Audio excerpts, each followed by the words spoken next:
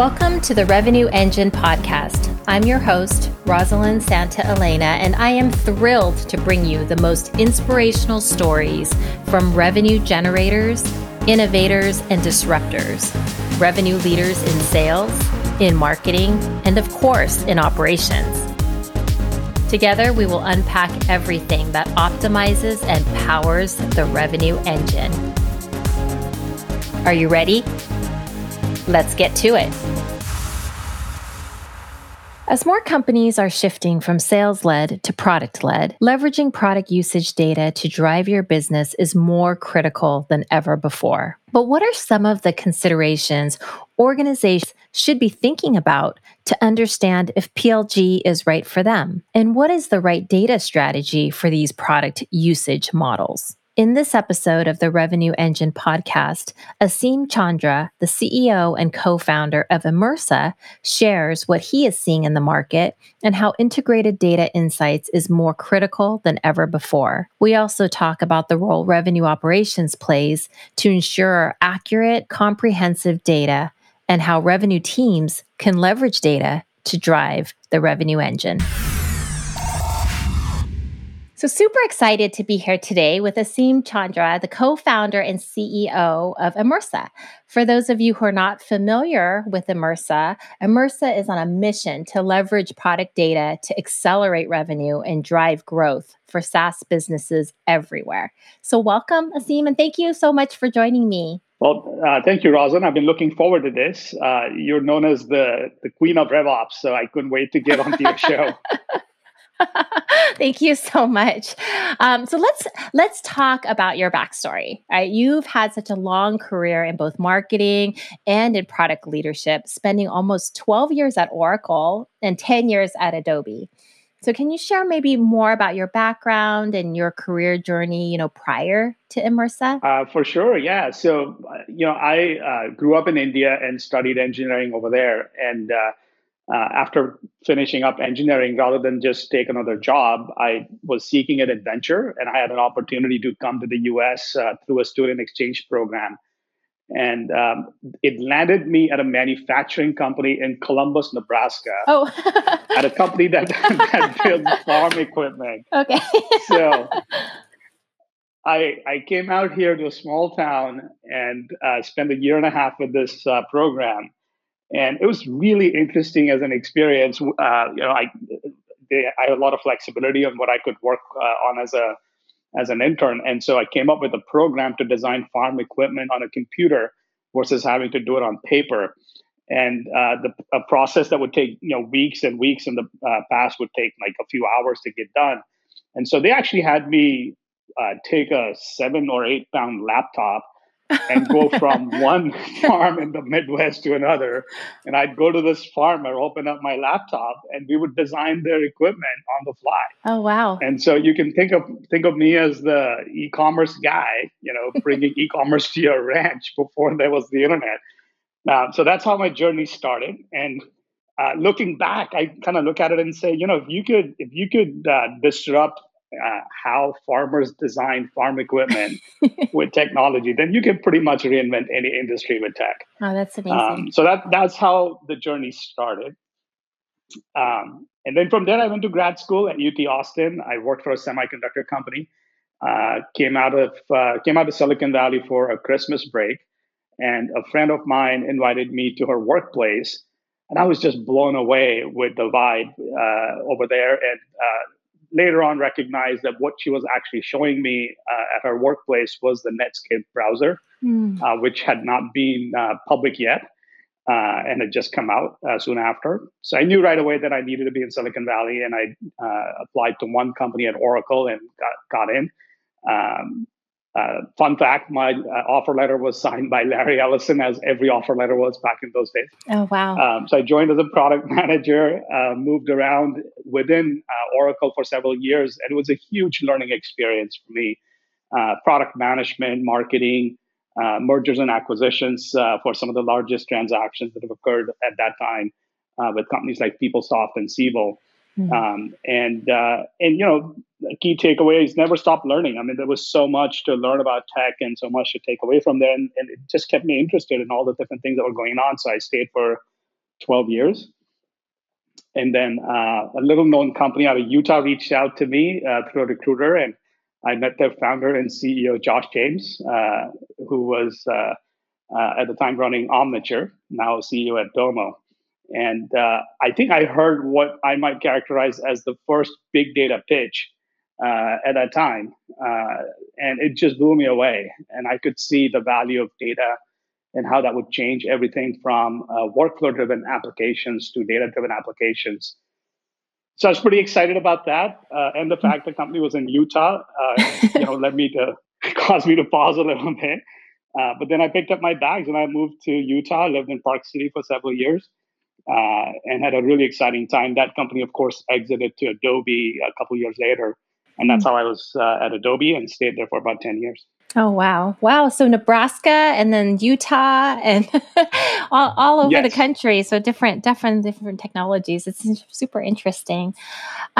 So, let's talk a little bit about Immersa, because I think, oftentimes when founders, they start a company, it stems from this personal or maybe a professional experience, or it's a challenge or a problem. When you and your co-founder, Aman, decided to launch Immersa, what was there? Was there this sort of aha moment, or was there like a specific problem that you faced that sort of led you to this idea? Yeah, so it's interesting. Aman and I have both worked in different industries on data problems for the better part of a decade, and we bounced ideas off of each other all the time. Mm-hmm. And it was only last year that we really started thinking about this particular idea that you now see as Immersa. But from my perspective, I've been in and around the sales organization for about 15 years. At B2B SaaS companies. And the Monday morning forecast review meeting is a ritual that everybody knows in that space. And if you're in an executive role, then the quarterly business review is a ritual that everybody knows. And I've sat through dozens and dozens of these meetings week after week. Mm-hmm. And we review these dashboards and metrics, and we analyze data to depth to understand what's performing well, what's not performing well. And you can get to the root cause, fairly quickly through an iterative process, looking at these dashboards through BI tools. But my biggest frustration was when it comes to operationalize any of these learnings to take action, to do something different. Then every tool, every process kind of defaulted to a manual effort between program managers and spreadsheets and emails. So that was one of our core insights, is that there has got to be a better way for data intelligence to flow back to every user in their flow of work and to drive actionability. And then Aman, my co-founder, had previously co-founded another company called Plume Design. And as the company continued to scale, one of his key observations was that he was getting hit by a lot of requests for data as the head of product and engineering. And what he recognized is that data is incredibly valuable when you try to combine it from the product side to other aspects of the organization. The problem is that data doesn't want to go across org boundaries. It's a hard problem. Yep. So, we were armed with these insights, and we talked to over 100 different customer experience professionals while we were both EIRs at Mayfield, who's our primary investor. And we saw an opportunity right away with SaaS companies. There's a gold mine of signals and product data, and it's typically only the product team that has access to those signals. And so we asked the question, what if we were to unlock the value of this product data and make that available to teams that actually produce revenue? So sales and service teams. And that's what led to Immersa as we know today. That's amazing. That's great. Data definitely doesn't. I love what you just said about data doesn't want to flow to all the different areas. Yeah. That's funny. So you mentioned Mayfield Fund, and I know you spent several months there as what they call an EIR, right, an entrepreneur in residence at Mayfield Fund. Before launching the company. So how did this help you with launching the company? And is there any advice that you would have for entrepreneurs maybe considering this route? Absolutely. I mean, it was a game-changing experience for us as entrepreneurs. I'm a first-time entrepreneur. Aman has, of course, this is his third time at it. But we both spent some time as EIRs at Mayfield, and we were fortunate to be invited into the EIR program by Naveen Chadha, who's now on our board. And the opportunity from our perspective was, we had some ideas that, okay, here's some issues that we see in this data domain. but how do we crystallize that and turn that into a business plan? And the advantage of being an EIR is it gave us the runway that was needed and a platform that was needed to have the conversations with people in the industry and to clarify our point of view through these conversations. So the second advantage was that there's about 8 or 10 investors at Mayfield, and each one of them covers a different domain, and they would open up their point of view and their perspective on their particular industry with us. And we had the opportunity to sit down and brainstorm with them. And so we learned a lot through that process from other domains and industries that were not familiar to us. And we would typically filter these opportunities through 3 questions. First question was, is it a big enough market where we can have an impact? And then the second question was, is it a hard enough problem? What's hard about it? Why hasn't it been solved before? And then the third question that we would ask ourselves was deeply introspective, which is, as a team, what's the unique perspective or point of view that we bring to solving this problem? And so we kind of went through those 3 filters, and that's how landed upon what we're working on today. We are very fortunate to be working with Naveen at Mayfield. He's his years of operating and investing experience, and companies like he's funded and taken public companies like Lyft and Zonal and HashiCorp. He has this uncanny ability to brainside along with us, but at the same time ask these questions that accelerated our understanding of the problem and raised our conviction around the idea. So if you're considering the EIR route, first of all, these EIR programs are very different depending on which venture fund or which accelerator that you're talking to. But the first thing you ought to be clear is, who is your sponsor at the firm that you would be working with? And you ideally want that to be an individual, not a broader team, so that there's accountability on both directions. Second is, make sure you ask a lot of questions early to clarify expectations. So, for instance, are you going to be working? How much of your time would be spent on your own ideas versus essentially providing expertise to the fund on the ideas that they're evaluating as an investment? And so, in our case, about 80 to 90% of our time was spent on working on our own idea. And that was important to us because we were clear that we were going to go launch a company coming out of this experience. And then the third piece of advice I would have is, set up an investment framework. You obviously cannot land the right numbers ahead of time before you jump in, so that once you do land upon an idea, there should be clarity on to what degree is the venture fund going to invest and under what conditions. And if they don't invest, then how do you take that IP elsewhere to shop it around? So we had set up the right framework around that as well ahead of time.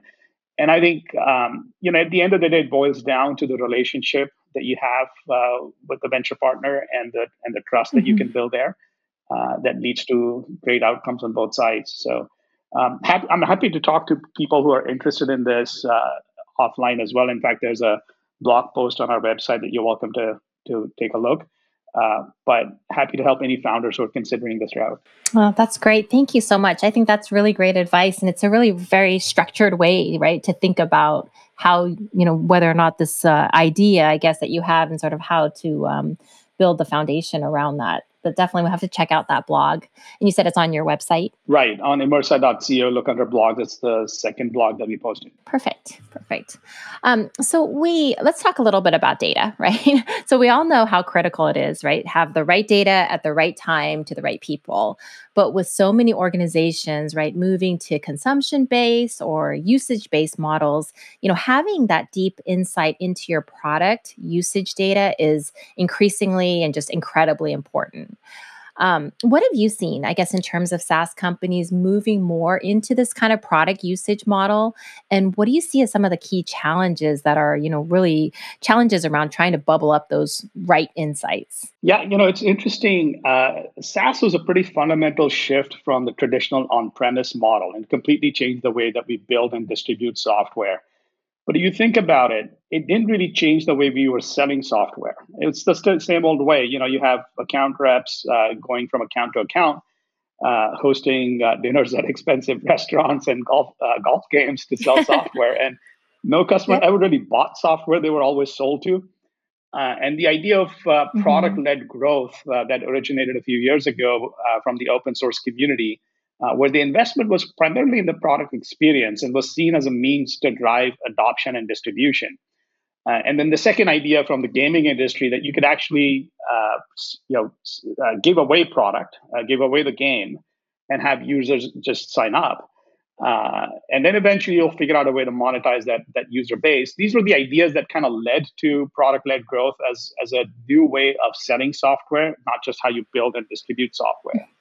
And so we saw a whole plethora of SaaS companies that just adopted this approach. So one of the early ones was Dropbox, right? We would just sign up to Dropbox, start using it, and it had a bit of a viral component built in, because if I use Dropbox and I want to share a file with you, then you have to sign up to Dropbox when I send you the link.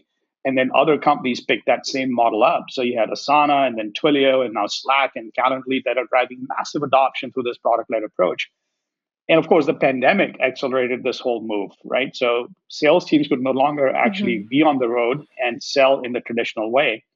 And think about like some of the product that we have consumed as enterprises over the past couple of years.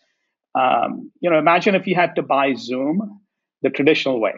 A sales rep calls you, and then you review a very extensive contract, and then you negotiate a deal for a six-figure deal, and takes weeks and months to do that.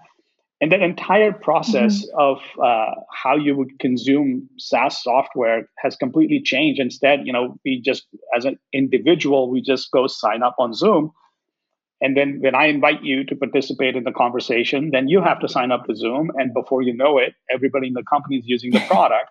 And then you still have to have a negotiation, but it's after the fact. Right. And so that's how PLG fundamentally changed the way software is consumed.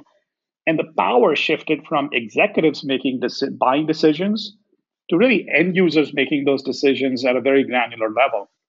And so it changes them again, the way that you use data to design software. You have to think in terms of how to optimize the user's journey, all the way from when they first experience your brand and then move into your online presence, and then from there into the product, and then how do they actually have that first product experience with a free trial, and then convert them into a paid customer. And so the entire process is all about using data to remove friction and automating every possible process so that it becomes a very smooth experience for the user. And I actually think that both the customer and the vendor benefits through this approach. Yep, definitely. I love that Zoom example because it does make a lot of sense. And as buyers, I think we are, much more informed. We're much more, kind of self-service is kind of what we're all looking for, sort of that frictionless process. Yeah. Companies moving into this direction, like what do you see companies, really doing right or doing wrong, I guess, when it comes to, connecting the dots around that product usage data? Yeah. Great question. And if you work at a SaaS company, then chances are your product team or your engineering team has instrumented your product in some way to get an understanding of how that product is being used. And there are great publicly available applications like Amplitude or Mixpanel or Pendo that can instrument the data for product usage. Other times we see engineering teams that pull the data directly into a cloud data warehouse. So usually it's Redshift or Snowflake or Google BigQuery. And this is a great first step. If you're not already doing this, you should be doing this. It's a great place to start, to start to understand how your customers are actually using your product. And it leads to conversations about what is the next feature to build, how do you drive expansion of the growth of your roadmap, and so on. But imagine if you were to unlock this data and make that available to your sales and service teams. And underutilization signal against underutilization against plan is an early account health signal for your customer success team, right? So if you're not using enough product and you said you were going to use it, your customer success team needs to step in there. Overusage against plan is an upsell signal or a cross-sell signal. So either you've consumed as much as you could have, and now it's time for you to move to something different, or it's time to buy more. And so that's a great signal for your sales team. We've all as marketers, historically measured how customers are coming to our website or a mobile app, and what are they doing there from an engagement standpoint, and we use that to drive personalization for our campaigns. Well, why not product usage data? I mean, product usage data contains a very important signal on what your customers actually value in your product. How do you use that to drive more personalized campaigns? And then, another area I'd point out that we don't typically think about, but if you think about your finance team, actually uses that data already to figure out how to accurately bill their customer. If they're not, then they should be, particularly for consumption-based pricing models.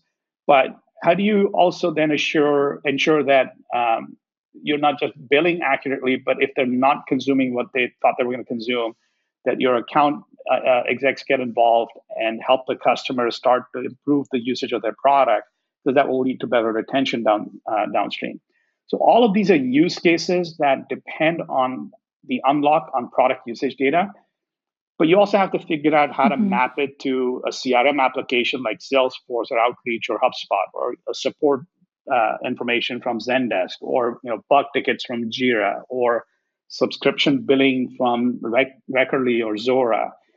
And these are hard problems. You have to apply some intelligence on how to map these across these different applications, and then how to derive something that's actionable that you can then deliver to your sales team or your service team or your finance team or your marketing team, so that they can engage at the account level or at the contact level and move things forward in their relationship with the customer. So these are the kinds of problems that attract us. This is why we founded Immersa, and we love talking about it all day long. Yeah, definitely. I think having, that integrated, accurate view of data is really, really challenging, right? Having it always on, always accurate. Especially as, an operations leader for myself, being able to have that accurate, connected, comprehensive data is just so important to drive all of the different aspects of revenue, as you've mentioned.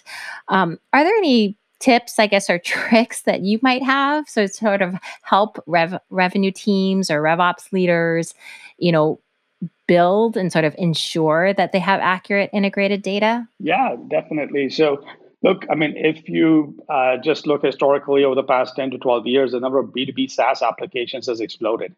There are over 15,000 SaaS applications today. And even an early stage startup, a company like ours has about 30 to 35 different SaaS applications that we depend on every day. And more mature enterprise companies have, on average, over 280 different SaaS apps that are deployed. So clearly, data has become much more distributed than what it used to be in the past. And the first problem is, of course, investing in technology that helps you get access to that data, to cleanse that data, to dedupe it, and then combine those data sets. And then the next set of issues that we see is, how do you then derive some meaning out of it? Now, most of the BI tools that we see are great at forecasting, planning, long range sort of QBRs and that sort of thing. But if in my QBR, if I have 1,000 customers and I miss or misread the data for 10 of them, it doesn't really make a huge difference because I'm directionally still accurate. But if I'm a sales rep having a conversation with those 10 accounts, I better have the right data in front of me. Otherwise, I'm going to upset that account in some way or the other. So there's a different set of problems that you have to work through in order to make that data actionable at the individual level. And that's kind of where our focus is.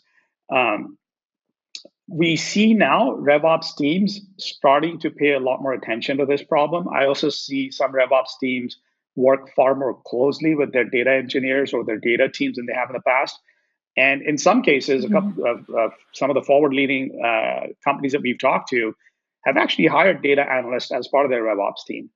So that's new. That's very interesting. Had not seen that before. So I think there's a lot of opportunity here, and there's a lot of movement that's occurring. And I think it'll be really fun to see how the space evolves. Yeah. Yep, definitely. So you talked a little bit about how companies are kind of shifting, right, from the sales-led to more product-led strategy and business models and ways of selling. From your perspective, what are some of the things that companies should be considering if they're thinking about, maybe shifting to more of a product-led strategy versus sales-led? Yeah, it's a great question. Well, first of all, why should you be thinking about a product-led approach? Well, because the unit economics are fundamentally different for a PLG company. It typically starts off where the early growth isn't as fast as you would expect with a SaaS business, but PLG companies tend to grow much faster and for much longer after they hit a certain inflection point, roughly about 10 million in ARR typically. And if you look at how value is created in PLG companies versus the public SaaS index, it's about 2x for PLG versus public SaaS companies. So there is definitely greater value creation that occurs over a longer period of time. So that's kind of the first reason to think about jumping into it. Now, if you're an existing SaaS company, what are your choices? How do you make that transition to a PLG model? Now, that's very different because you have a huge investment in your existing sales processes, your pricing models, your marketing approach, et cetera. And one of the first questions to ask is, if you're introducing a new product, why should it not be PLG, and how would you approach that? And then the other question to ask is, what are some of the characteristics of the markets that you serve today that would allow you to transition over time? And may not be a complete transition. There's lots of flavors of PLG, but at least to start to remove the friction from the buying process, from the discovery process, from the adoption of the product, so you can start to approach more of a PLG-like customer experience. I think that becomes really critical for you as an existing SaaS business. Got it. Got it. I love that. I think that's great advice and a good perspective on how to look at your business. So, as I think about the revenue engine, right, in this podcast, I always hope that others are going to be able to learn how to accelerate revenue growth, right, and really power that revenue engine. So, Asim, maybe from your perspective, like what are the top, couple of things, maybe two or three things that you think, CEOs should really be thinking about today that will absolutely have the biggest impact on revenue growth? It may be some of the things that you've already covered, but what are some of those things? Yeah, so it's a great question. And I would frame that in the context of SaaS company CEOs, because that's kind of the universe in which we currently operate. And so when I talk to SaaS companies, and we talk to a dozen a week, there are two types of CEOs that we come across: the data privileged and the data handicapped. And most SaaS companies are not lacking for data; it's how they use the data, right? And how do they actually generate actionable insight? I call them joules. It's a measure of work, right? So if you can generate a joule of work out of your data that drives revenue, $1 of revenue, you're on the right track. So that's the first insight for CEOs.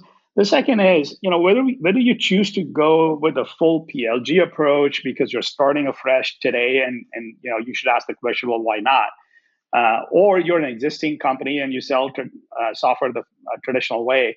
But you have to have, if you look back, the last 18 months or 2 years has fundamentally changed the way people buy software and pretty much everything else. And so we have to ask ourselves the question, what is the way of the future? We've talked about digital transformation for years. The last 18 months has completely accelerated that. From 10 years, we see that kind of change in 18 months. And so customer expectations have changed, and we need to learn what those expectations have now become. And transparency in pricing, in the product experience, zero friction purchasing process, minimal implementation. Those are all now standard expectations in the market. So how do you shift your own business to adapt to those expectations? And then the last thing I would say is, I fundamentally believe that the tech business is a people business, and your employees are your greatest asset. And the pandemic has completely shifted expectations that employees have of their employer. And as the CEO of the business, you need to recognize that. We're a company that was born in the pandemic, and we started out as a hybrid model. So we have a great workplace that if you want to come into, you're welcome to, and you can interact with your colleagues. But if you want to step away and do your work, which requires, so for collaborative work, come in; for individual work, stay home and don't spend the time on the commute. So you have to be flexible with Yeah. employees to accommodate their needs. And it's a fundamental shift in the way that employees now want to work with you. So I think as a CEO, you have to recognize that. So that would be my three pieces of advice. Figure out how to use data to drive work across your organization, the right kind of work. Second, think about how customer expectations have changed. And third, really engage with your employees to learn what they're going through and have some empathy for those shift in expectations. Oh, I love that. I love that. That's really great advice. Um, yeah, I definitely think there's just been a heightened awareness of just employee engagement and people working, where it makes sense. Um, and I love your comment about not sitting in the commute because living in the Bay Area, that's something I Yeah. definitely don't miss is spending, 2.5 hours on the road. So as we wrap up, I'd love to really know two things about you. So I always ask this to all the guests. So one, what is the one thing about you that others might be surprised to learn? And two, what is sort of that one thing that you want everyone to know about you? Yeah. Um, so what others might be surprised to learn is, we're going into the holiday season, right? So we have Uh-huh. Halloween and then Thanksgiving and Christmas, and then I'm originally from India, so we have Diwali and other festivals coming up here in front of us. And this is not a response you might expect from an adult, but I just love Halloween. I do. Oh, uh-huh. I've been known to dress up as Elvis Presley in the past, I Iron need to Man, see several. pictures of that. They are somewhere floating around on people's phones. Thankfully, not on the internet yet. But how can you turn down the opportunity to bring up that inner child and have a little bit of fun? And of Yeah. course, I can't say no to chocolate, so that works for me. I love Uh, that. What about one thing that you absolutely want everyone to know about you? I mean, could be the same thing. Maybe that is the same thing. well, I think I think it's a good question. I see myself as an immigrant, that came here seeking an adventure. Yeah. And not only did I find adventure, but I also experienced something unique that this country brings, which is, the values that this country was founded on: freedom, democracy, and opportunity for everyone, in a way that no other country can offer. So I realize now that we cannot take these values for granted, that we have to engage in a democracy to preserve what we cherish. And I hope that others will too. And that's what I want everybody to know about me is, where I come from, and the fact that I don't take any of this for granted. Oh, I love that. That's amazing. Thank you for sharing that. Yeah, of course. So, thank you so much for joining me. It's been just such a pleasure to have a conversation with you. I've just, even before we started recording, I think we had a great conversation as well. And obviously, we met and have had some time to speak too offline. So, really appreciate you joining the podcast, sharing your insights. I think there's some amazing advice here for folks who are listening. So, just incredibly grateful for your time. Thank you, Rosalind. It was a pleasure to be on your show. Thank you.